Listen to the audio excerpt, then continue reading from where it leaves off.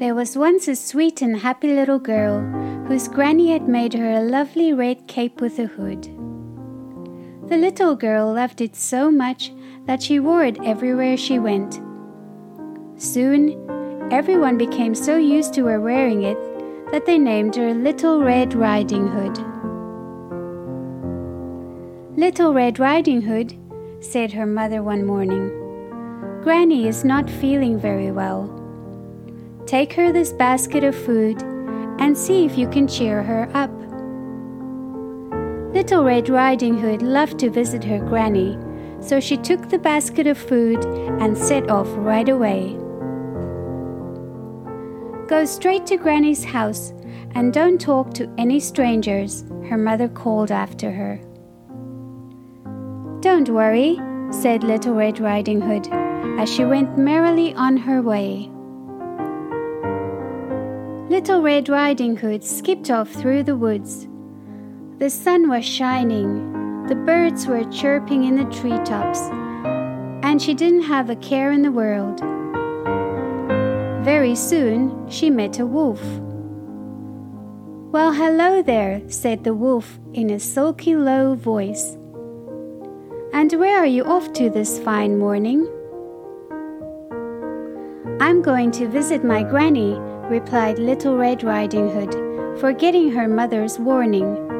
"She's not feeling very well, and I'm taking her this food to make her better." The wolf licked his lips. "Where does your dear old granny live?" asked the wolf. "She lives in a cottage on the other side of the woods," replied Little Red Riding Hood. "It has pretty roses growing around the door." "Is that so?" said the wolf. "Why, it sounds lovely." There were some beautiful wild flowers growing in the woods, and Little Red Riding Hood stopped to admire them. "Why don't you pick a pretty bunch of flowers for your granny?" suggested the wolf. Little Red Riding Hood thought that was a good idea and stooped down to pick some. As she was busy choosing the prettiest flowers, the wolf strolled away down the path. His tummy rumbled loudly.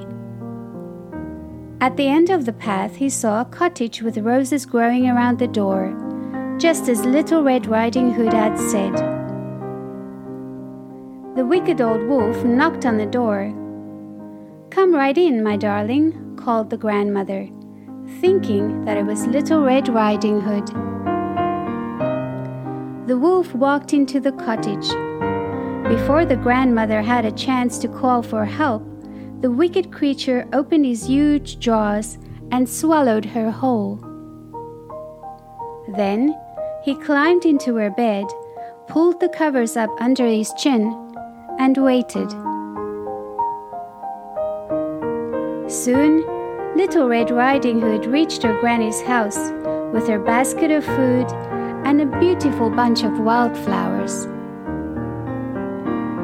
"Won't Granny be pleased to see me?" she thought as she knocked on the door. "Come right in, my darling," replied a strange, croaky voice. "Poor Granny," thought Little Red Riding Hood. "She doesn't sound at all well." Little Red Riding Hood looked in the kitchen, but her granny wasn't there.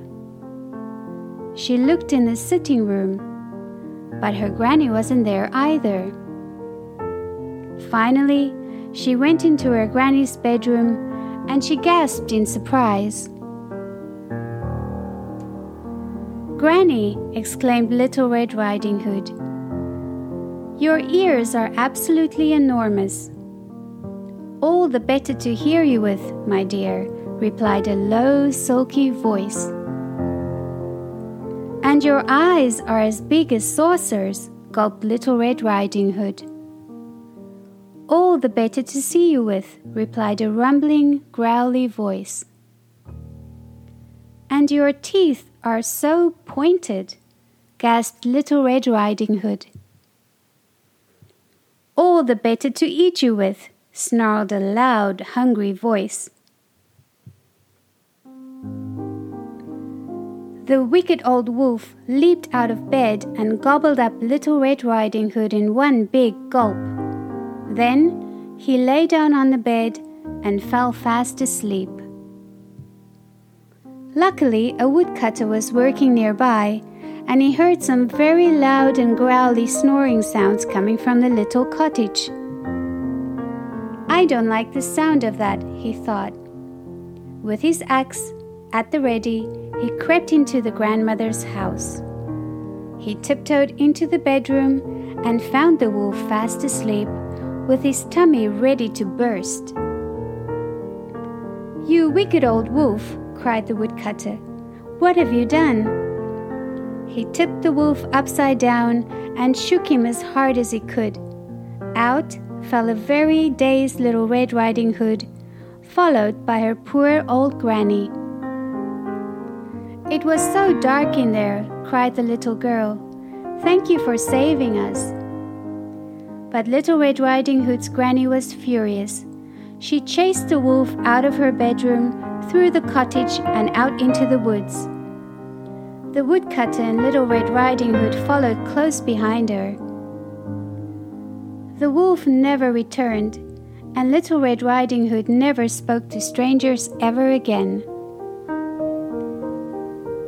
The end.